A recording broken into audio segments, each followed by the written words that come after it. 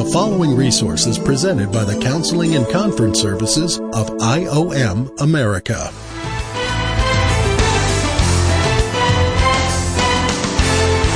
Welcome to A Counselor's Point of View. Hi, my name is Steve Finney, and I will be your host. So we do welcome our online listeners. The name of this message is called Giving Thanks to Our Savior, the Sevenfold Praise of the Living God.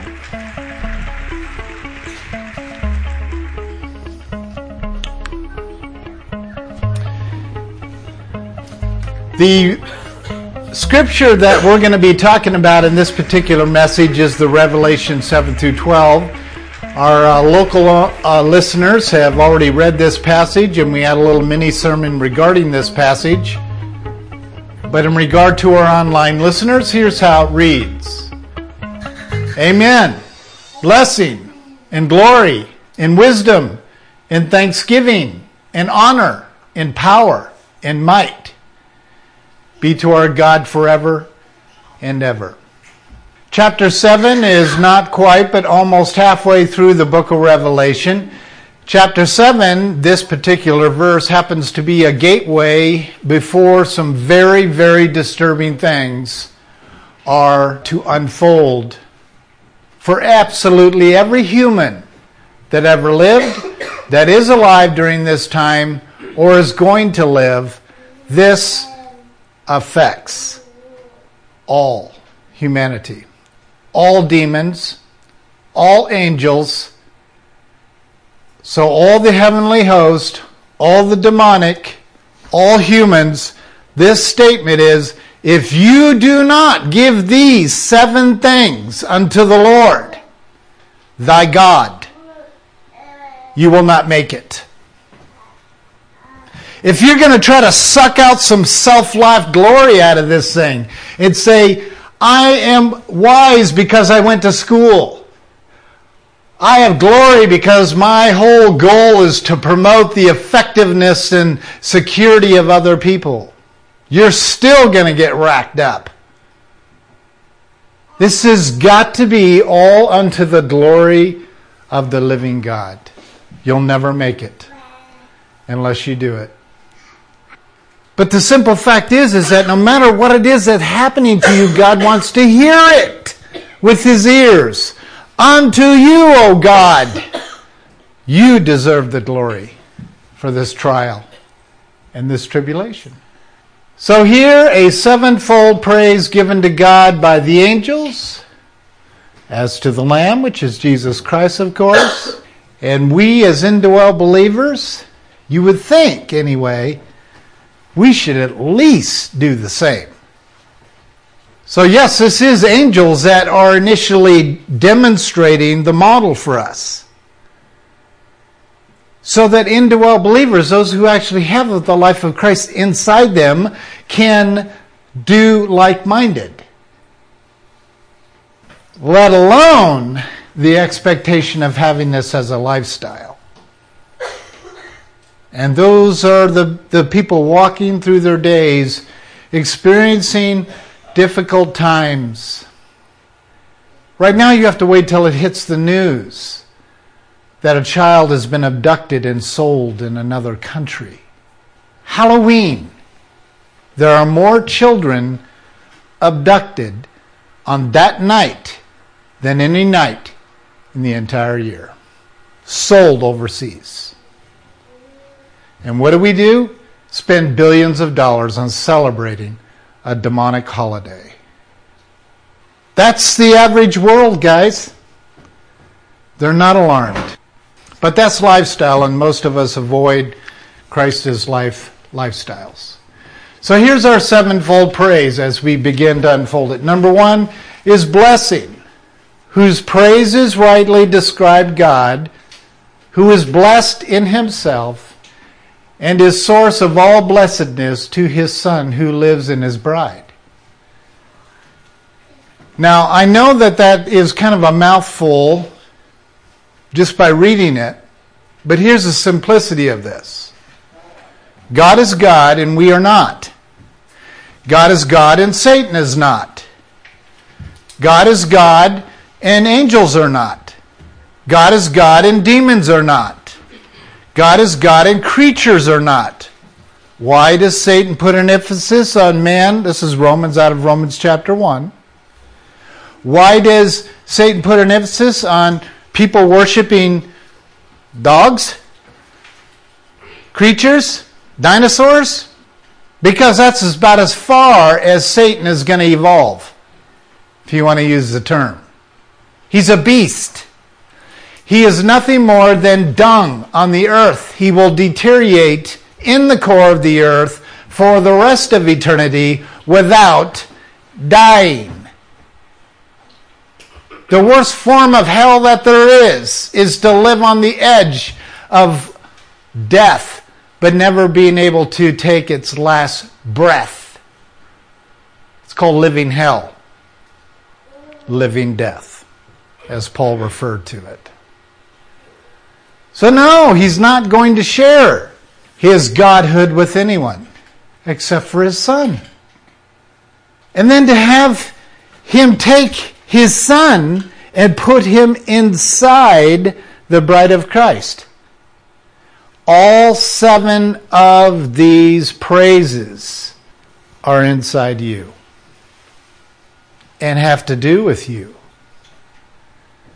So that your blessedness is because of Christ in you. Right? Pretty simple stuff. Let's look at the second one. Glory, his divine perfections. Who is the God of glory? And of all his works of divine nature, or his life, and of course his providence, his domain, made available to indwell believers upon salvation.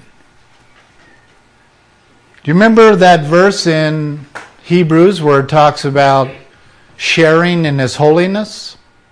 That's what's being talked about here. The very glory of God is put inside of his Son. His Son becomes the glory of God. His Son is put inside the indwelt believer and literally possesses him and her to have the life of Christ. You are literally revealing, by your daily walk, revealing the glory of God. So when indwelt believers are standing there before the enemy is completely threatened by that kind of Christian. So the enemy is going to try to shut the testimony down of that kind of Christian. So the glory of God will not be known.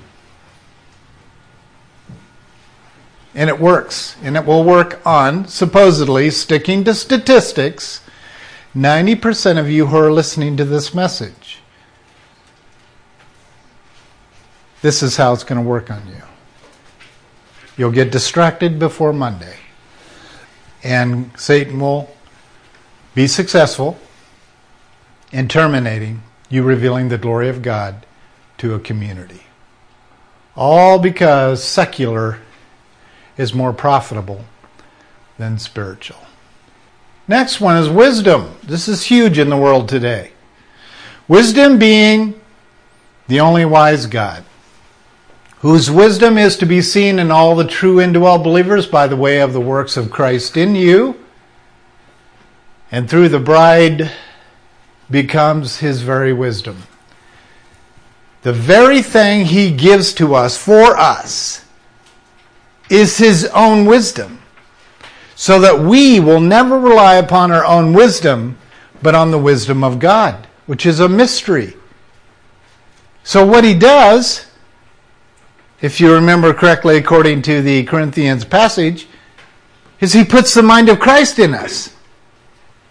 Because we have the indwelling life of Christ, I doubt that God would take the brain out of Christ and put that somewhere else and make Christ brainless, mindless in us.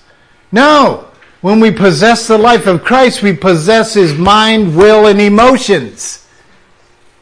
So therefore, the wisdom that comes out of our mouths should be not, oh, you should hear Dr. Stanley preach. He's got profound... No! It should come out of every indwelt believer like that. 4 years of age or 40 years of age. Every indwelt believer has the potential of releasing the wisdom of Christ inside their mortal body. How many believe that?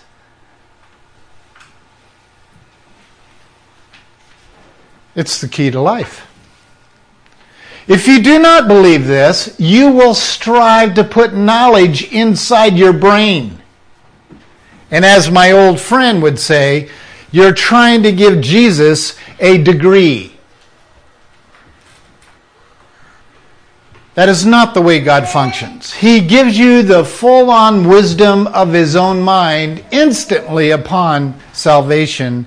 And that's why when you have a little guy who is 5, 6 years of age saying stuff, as I've heard this week from a couple of my grandkids, saying stuff and you're like, where do you get that? No, I know where you got that. We can't even get saved unless we become like them. Because they just rattle it off. They don't think it through. They don't study it through. They don't get degrees about it. They just rattle it off. And Christ says you cannot enter the kingdom of God unless you become as one of these little kids. What's He communicating to us? This. You're making yourself stupid by becoming educated. It's best to have the knowledge of the holy and then go study some science. Then it's okay. I got a few of those degrees as well. But I can quickly tell you that it's not advancing me because there really isn't much weight in it. Next one's Thanksgiving, which happens to be our week this week.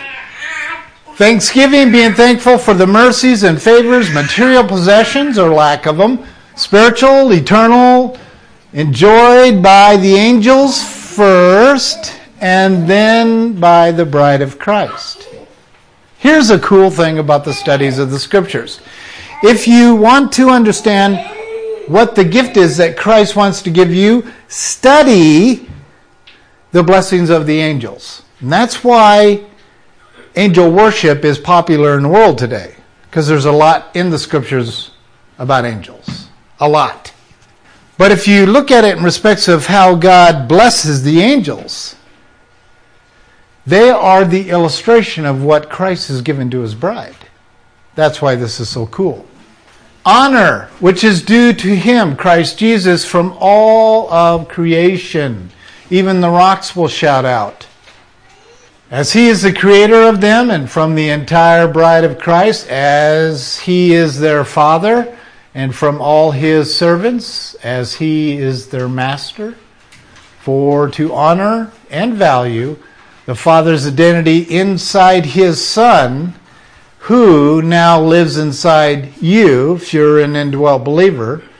So the identity of God is what is the greatest gift to His Son. The greatest gift that the Son can give His bride is His Father's identity. So we behold His glory. Comes full circle. And if that's too complicated for you to think about, just pour a glass of water and put 1 drop of red dye in that glass of water. And then take that glass of water to someone and ask them to remove the red dye from that glass. You see, it becomes a part of the very living structure of that water. That's what the blood of Christ does to His bride. 1 drop of His cleansing blood, it just turns the whole river red with blood, cleansing blood. So that we can behold His honor, His glory, His purpose, His everything, His daddy's identity. You know, when I was doing the final edit on this Book of Revelation project, I got to the last part of it again, and I was just absolutely blown away by the simplicity in the last chapter of Christ literally became everything his Father is. God kept giving up everything to his Son. Everything. And to know that God never left that throne, not once. Not once. He always showed up throughout the continuous history of mankind through the form of Christ and angels. It is amazing to me.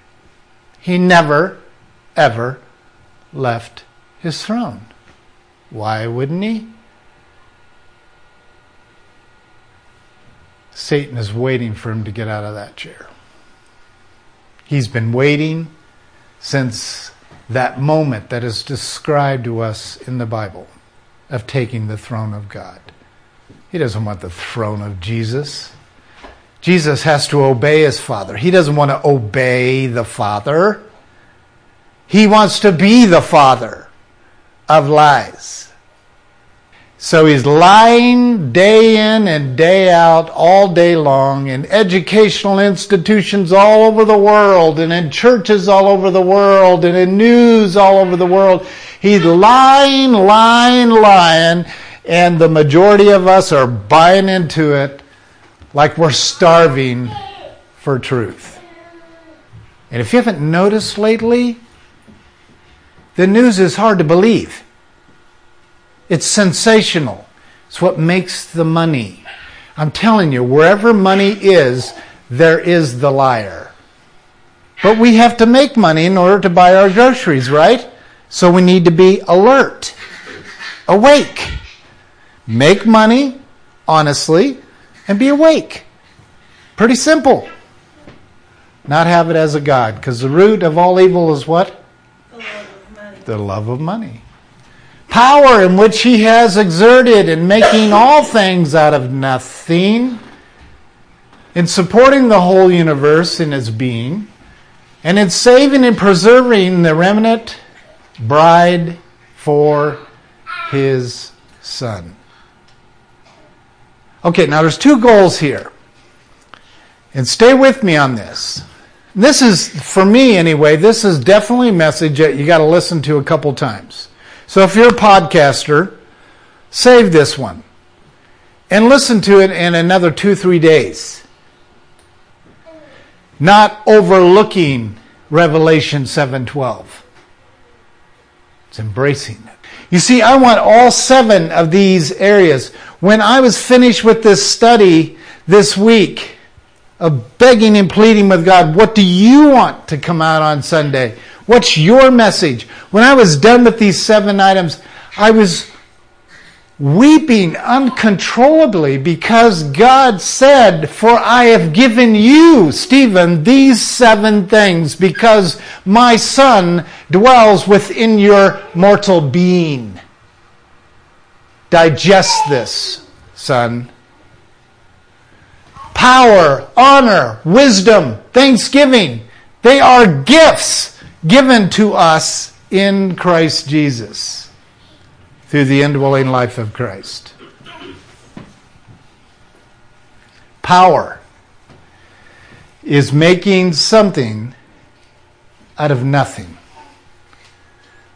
Little Ian is an inventor. I don't know if you guys have noticed this or not. Ian, you want to go run and get your new helicopter thing?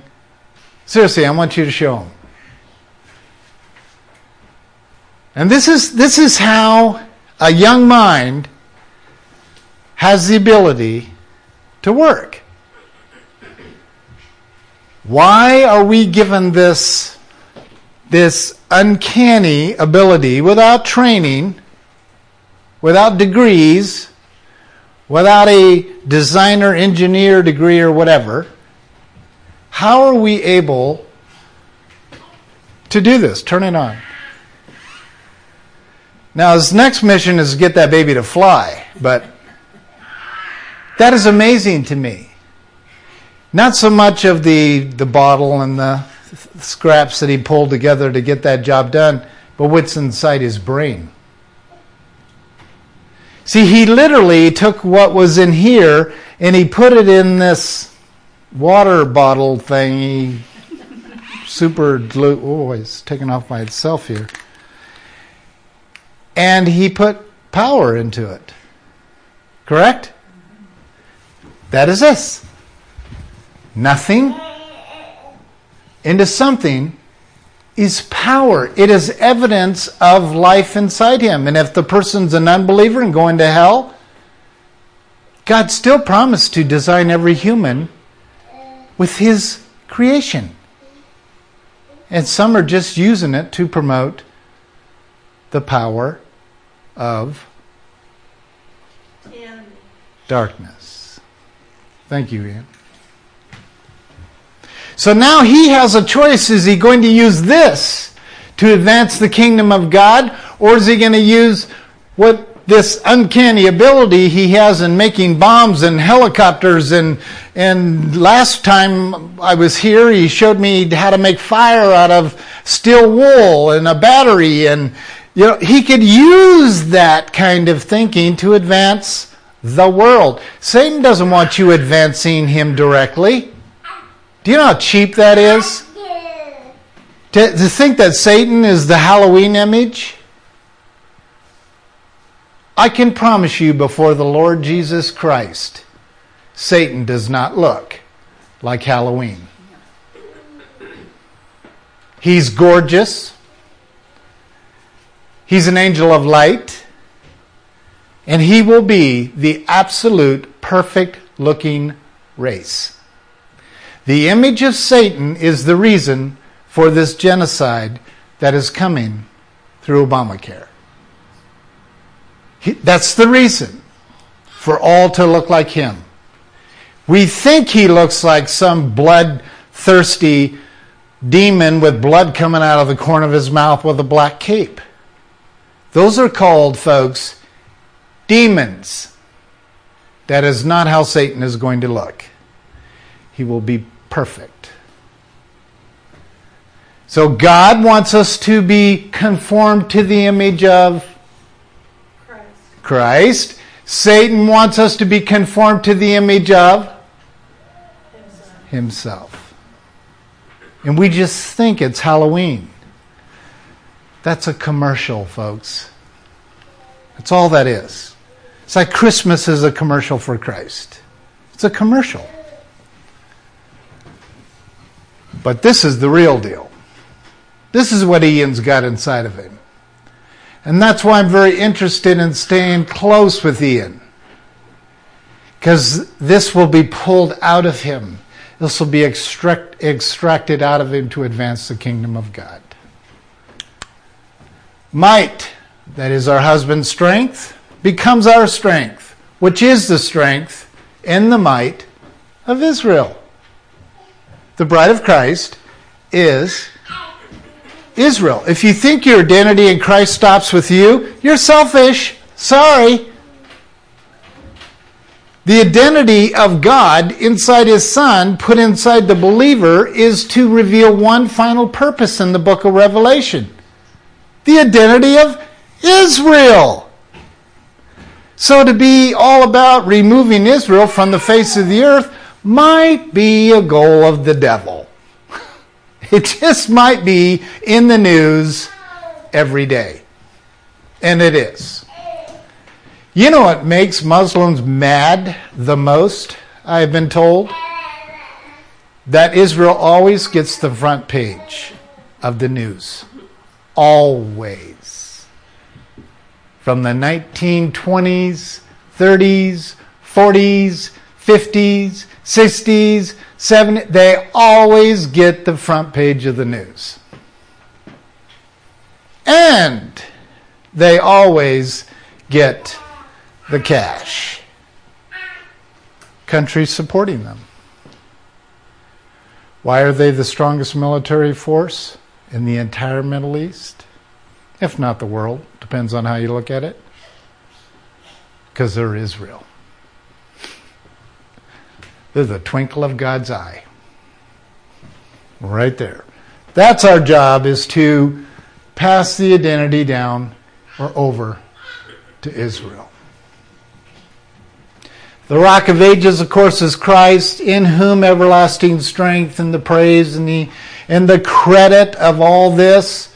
And since the bride of Christ has the life of Christ living inside the indwelt believer, and this becomes the inheritance, the title that is granted to us as being a mighty people. And we are a mighty people. Enemy is scared to death of us.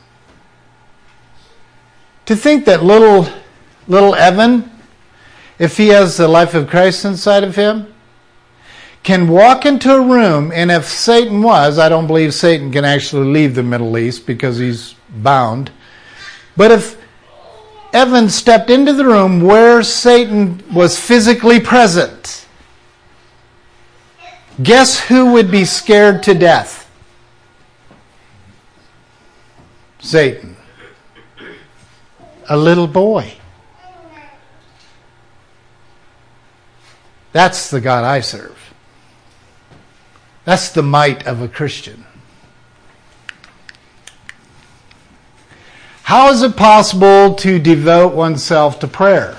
Now we're bringing this to the innermost part of the indwelt believer, and that is their conversation with God. Well, let's take a look at it.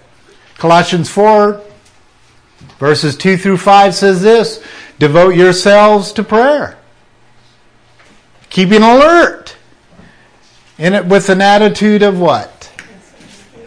Thanksgiving. Praying at the same time for us as well. These are the people in ministry. That is the point. When I hear about a friend who I'm going to spend eternity with, Dr. Stanley, to God, he's nothing more than Charlie. He's a little boy that he loves so much, and he's stayed so focused on communicating the power of the cross. That's how God looks at this little guy who's 81 years of age. And he's had people like me and you praying for this man for years. And if you think those prayers have not sustained this man, then you don't understand this passage. So all of the workers of the kingdom of God all over the world are literally sustained and empowered by our prayers. So praying at the same time for us as well, that God will open up to us a door of the Word. You see, isn't that the point of all this? That you leave here today and that God opens up a door so you can share the Word with someone? Or maybe you'll leave today and you'll pray about more success in your frail humanness. Well, he's not going to answer it, I can promise you that. Because God is not interested in success. He's interested in opening the doors for the Word. He's on a mission, folks. He's not entangled with lights or entangled with community objectives or entangled with goals of Medicare, or he's not interested in any of that. But does he use it? Yes, he does. But that's not in his vision. His vision is to open the door for the Word, which is Christ. Remember? For the Word of God came to dwell among us, so we may behold His glory, the glory of the only. Well, you see, that's the goal. So how many truly get this passage? You'll discover not many. Most people pray about selfish things that don't go past the ceiling. I'm sure I'll get emails on that one, particularly from my prosperity doctrine people. I'm here to tell you, body of Christ, the majority of America is into the deception of prosperity doctrines. It's not people in our church. It is this country that has been deceived into thinking that prosperity is good doctrine. It isn't. As Cindy and I were saying the other day, we're all one check away from poverty. And the devil knows it. So he has to create debt and credit cards. That's why we're doing the series we're doing. So that we may speak forth the mystery of Christ. Why does the door need to open? Why does the word need to come forth? So we may speak forth the mystery. Someone please tell the group what the mystery is.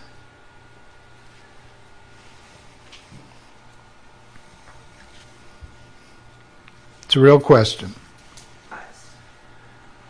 They imprisoned him because of this level of wisdom they've never encountered before on the earth. They couldn't shut him up. They were used to boredom by the wisdom of man because they could wrangle the thoughts of men. It's called debate. But they couldn't do that with Paul.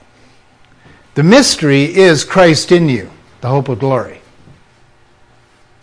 So this is a clear mission of the difference between Christ's followers and the indwelling life of Christ. And Paul actually understood the mystery of Christ.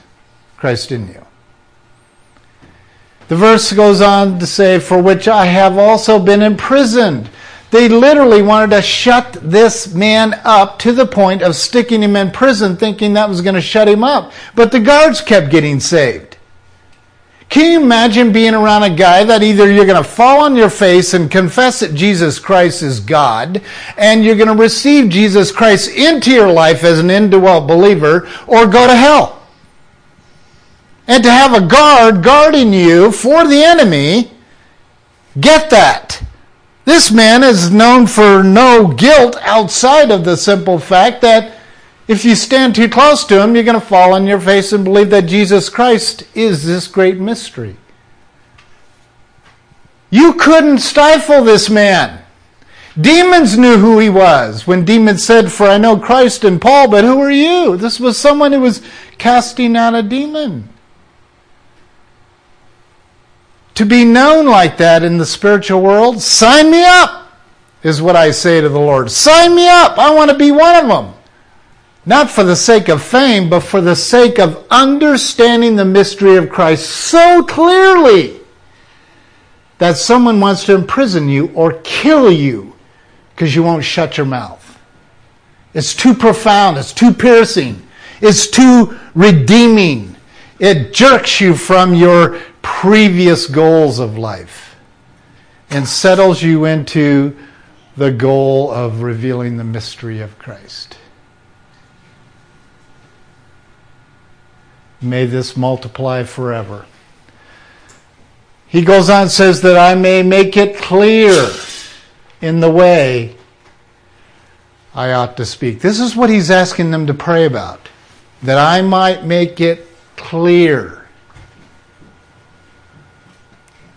One of the leaders who, for my heart, my life, is a leader that I have respected for many years. And I got an email from him recently, and this is exactly what he said in his email.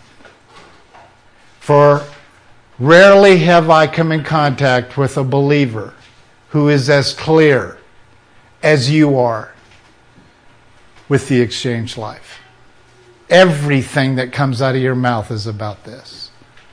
Well, it's not actually, but he just happened to hear me in a meeting that it was about that. But that's what I pray for. That everything's about this mystery. Because that's the mission that God has put me on. Whereas someone else, it may be salvation. This is critical for Paul. It's critical for me. So therefore, conduct yourselves with wisdom toward outsiders, making the most of the opportunity. Opportunity actually comes from door, port of entry. So taking advantage of an opportunity is going to the port and seeing what came in for you. They're always watching for the package because you're a messenger. What is the key of not being anxious? Well, let's take a look at that. It says right here in Philippians 4:6. Someone please quote this verse. Don't look at the screen. It is one of the most quoted verses in the entire Bible. Jess? Be anxious for nothing, but by everything in prayer and supplication, let your requests be made known to God. Okay. It really is an easy verse to memorize. And it's the worst verse in the Bible for me. It really is. Even when the Lord took me to this passage and I'm like, please, not that verse. Not that one. Because I get anxious. I get anxious about my life. I get anxious about my family's life. I get anxious. I even get anxious about not getting the word out there farther and faster. Well, he knows this is a key verse both on the positive and the negative side. So be anxious for nothing. That's just a huge statement, okay? You mean if my wife dies, I'm not supposed to get anxious about that? Are you talking about my house burns up, like a story I heard this week, and they have no house, they have no possessions, they have no... I'm not supposed to get anxious about that? My buddy just got shot in the chest. I'm not supposed to get anxious about that? Or one of our workers gets their head sawed off, by a Muslim. I'm not supposed to get anxious about that? No, you're not. Because soon as you become anxious about anything, the best way to read challenging verses is to read them the way Satan reads them. Because it reveals his goal. Be anxious about everything. Are you with me? This is Satan's way. I clarify that for our listeners. This is Satan's way of reading this verse. Be anxious about everything. But in everything, please forget praying about it. Because your prayers are worthless anyway. We all know that. And your supplications, you can whine and complain all you want. You know your God's not going to listen to whining. So why pray? And as for being thankful for all this stuff, do I need to say any more, you thankless person, you unforgiving, bitter person, you person that are bored by the Word of God? Boredom is the greatest sin for the church today. Because the Word doesn't exist. But it's the most popular thing that people get medicated for. It's called depression. Boredom is simply rebellion of not wanting to be transformed by the truth that will set you free. And then he finishes it off with an ungrateful heart, go ahead, let your request be known to God because it's pointless. Now, I don't know what your little phrase is in your mind, but when I'm having a fleshly day or moment, I say over and over, what's the point? And I have shared with you before, and I'll share it with you again today, and there's times that I war with, what's the point of having a Heartland? What's the point of, whatever? What's the point? And God brings me back to the simple fact that, remember how the enemy reads this verse? It reveals his goal in your life, to come to the point of saying, what's the point? God wants us to embrace Philippians 4:6 so that we can enjoy this. And the peace of God, which surpasses all comprehension or all understanding, will guard our hearts and our minds in Christ Jesus. It's the verse that follows. That is the point. To have the peace of God, and if you have the peace of God, there is absolutely nothing he's anxious about. Nothing. The enemy doesn't get him upset. The anger or the wrath of God that is spoken about is against what he's doing to his son's bride. That's what he becomes angry about. Not that Satan's playing this game and trying to get his chair, because he's never going to leave it. He gives everything who he is, and what he has to his son. So he never has to leave the throne. Ever. You'd think his little bum would be sore after a few gazillion years. So how exactly does Christ set his mind upon this? Well, as it tells us in Philippians 4:8, finally, brethren, whatever is true, whatever is honorable, whatever is right, whatever is pure, whatever is lovely, whatever is good, good repute, whatever is excellent, and if any worthy of praise, dwell on these things. Whatever is worthy of God's praise, dwell on these things. And of course, this is learned by the next verse, verse 9. It says, the things which you have learned and received and heard and seen in me, practice these things. Now, I hope you are making a connection here. What actually is this verse telling us? It's discipleship. I got a text from someone I've been discipling for a couple of years, and they said, I need to hear from God directly from here on out. Okay, let's erase this verse from your life. He's basically saying, I don't want to be told what to do anymore, what to avoid, what chapters to read, what books to study. You see, Paul's saying here, seen in me. He's putting the focus with these people on saying what you've seen here, because he knows that people don't get God directly. Do you understand that? Most of us don't get him directly. We don't even understand that concept.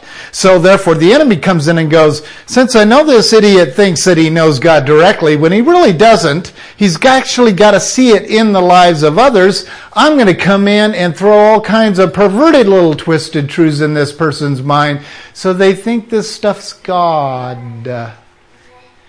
And when it's nothing more than revealing the goals and objectives of Satan. Our family heard some very disturbing news this week about someone we love dearly twisting the scriptures and calling it God. Do you realize the majority of the church will actually label divorce? God told me to divorce.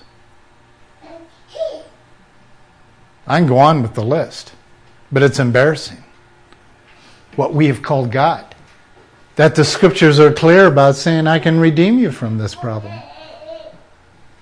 That's when someone shifts from seeing Christ in Paul to, I will get this directly from here on out. It's called eliminating discipleship.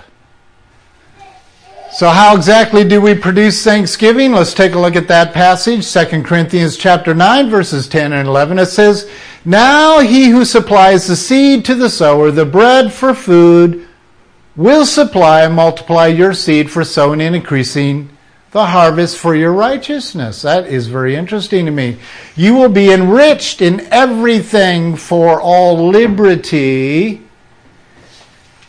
which through us is producing thanksgiving to God. This is what produces thanksgiving to God. Remember when Peter and Jesus were having this little dialogue, and Jesus goes, honestly, if you go back and look at the passage, you'll see that Peter was bragging. And so Jesus says to Peter, Peter, do you love me? How did Peter respond? Lord, you know I love you. He first said, yes, I love you. Second time, Jesus says, Peter, do you love me? And Peter says, Lord, you know I love you. Lord, you know I love you. In other words, oh, who's the stupid one here? That's what you know. When you say to someone, you know that, you're saying, you're stupid. And if you read it in the Greek, it's even more offensive. Peter's being rude to the God of the universe. Well, Jesus doesn't get upset and anxious at anything. So he says, Peter, do you love me? And the scripture says, Peter became exasperated at the Lord and rebuked him. Wow. Of course, Jesus didn't react. Jesus doesn't get anxious at anything. He's thankful for all things. So then he says to Peter, it's just saying, liar, liar, pants on fire. No, he says, then do what? Feed my sheep. You see, all Jesus wanted for Peter is to have a thankful heart for whatever this identity crisis was he was going through. It's all part of his process, is it not? Peter became one of the most focused ministers in the entire history of the church. Upon this rock, God would literally build his church. And here he was all caught up in himself and promoting the muscle of mankind. Really? Well, Jesus knew it was a part of his process of misusing his gift. But Jesus was saying the proof is in feeding people. Do you think Jesus meant food? Probably. Do you think Jesus meant the Word, opening the door for the Word? Probably. Do you think Jesus wanted Peter to get the mystery of himself? Probably. Did he also know that Peter would deny Jesus Christ 3 times? Yes, even told him so. Did he know that that Peter would go back to his secular business to make some bucks and not even show up at the crucifixion, as 11 other disciples refused to show up and associate with Jesus Christ? It's all part of the process. Your betrayal is needed for your dedication for Christ. That's why he doesn't get upset about it. I look forward to having chats with Peter and Paul, 2 of the greatest leaders of church history that will ever live. Because they were focused. But early on in their lives, they were just as focused on their self-life of promoting themselves. I relate to that. This resource has been presented by the Counseling and Conference Services of IOM America. For more information about our ministries, visit us online at IOMAmerica.org. That's IOMAmerica.org.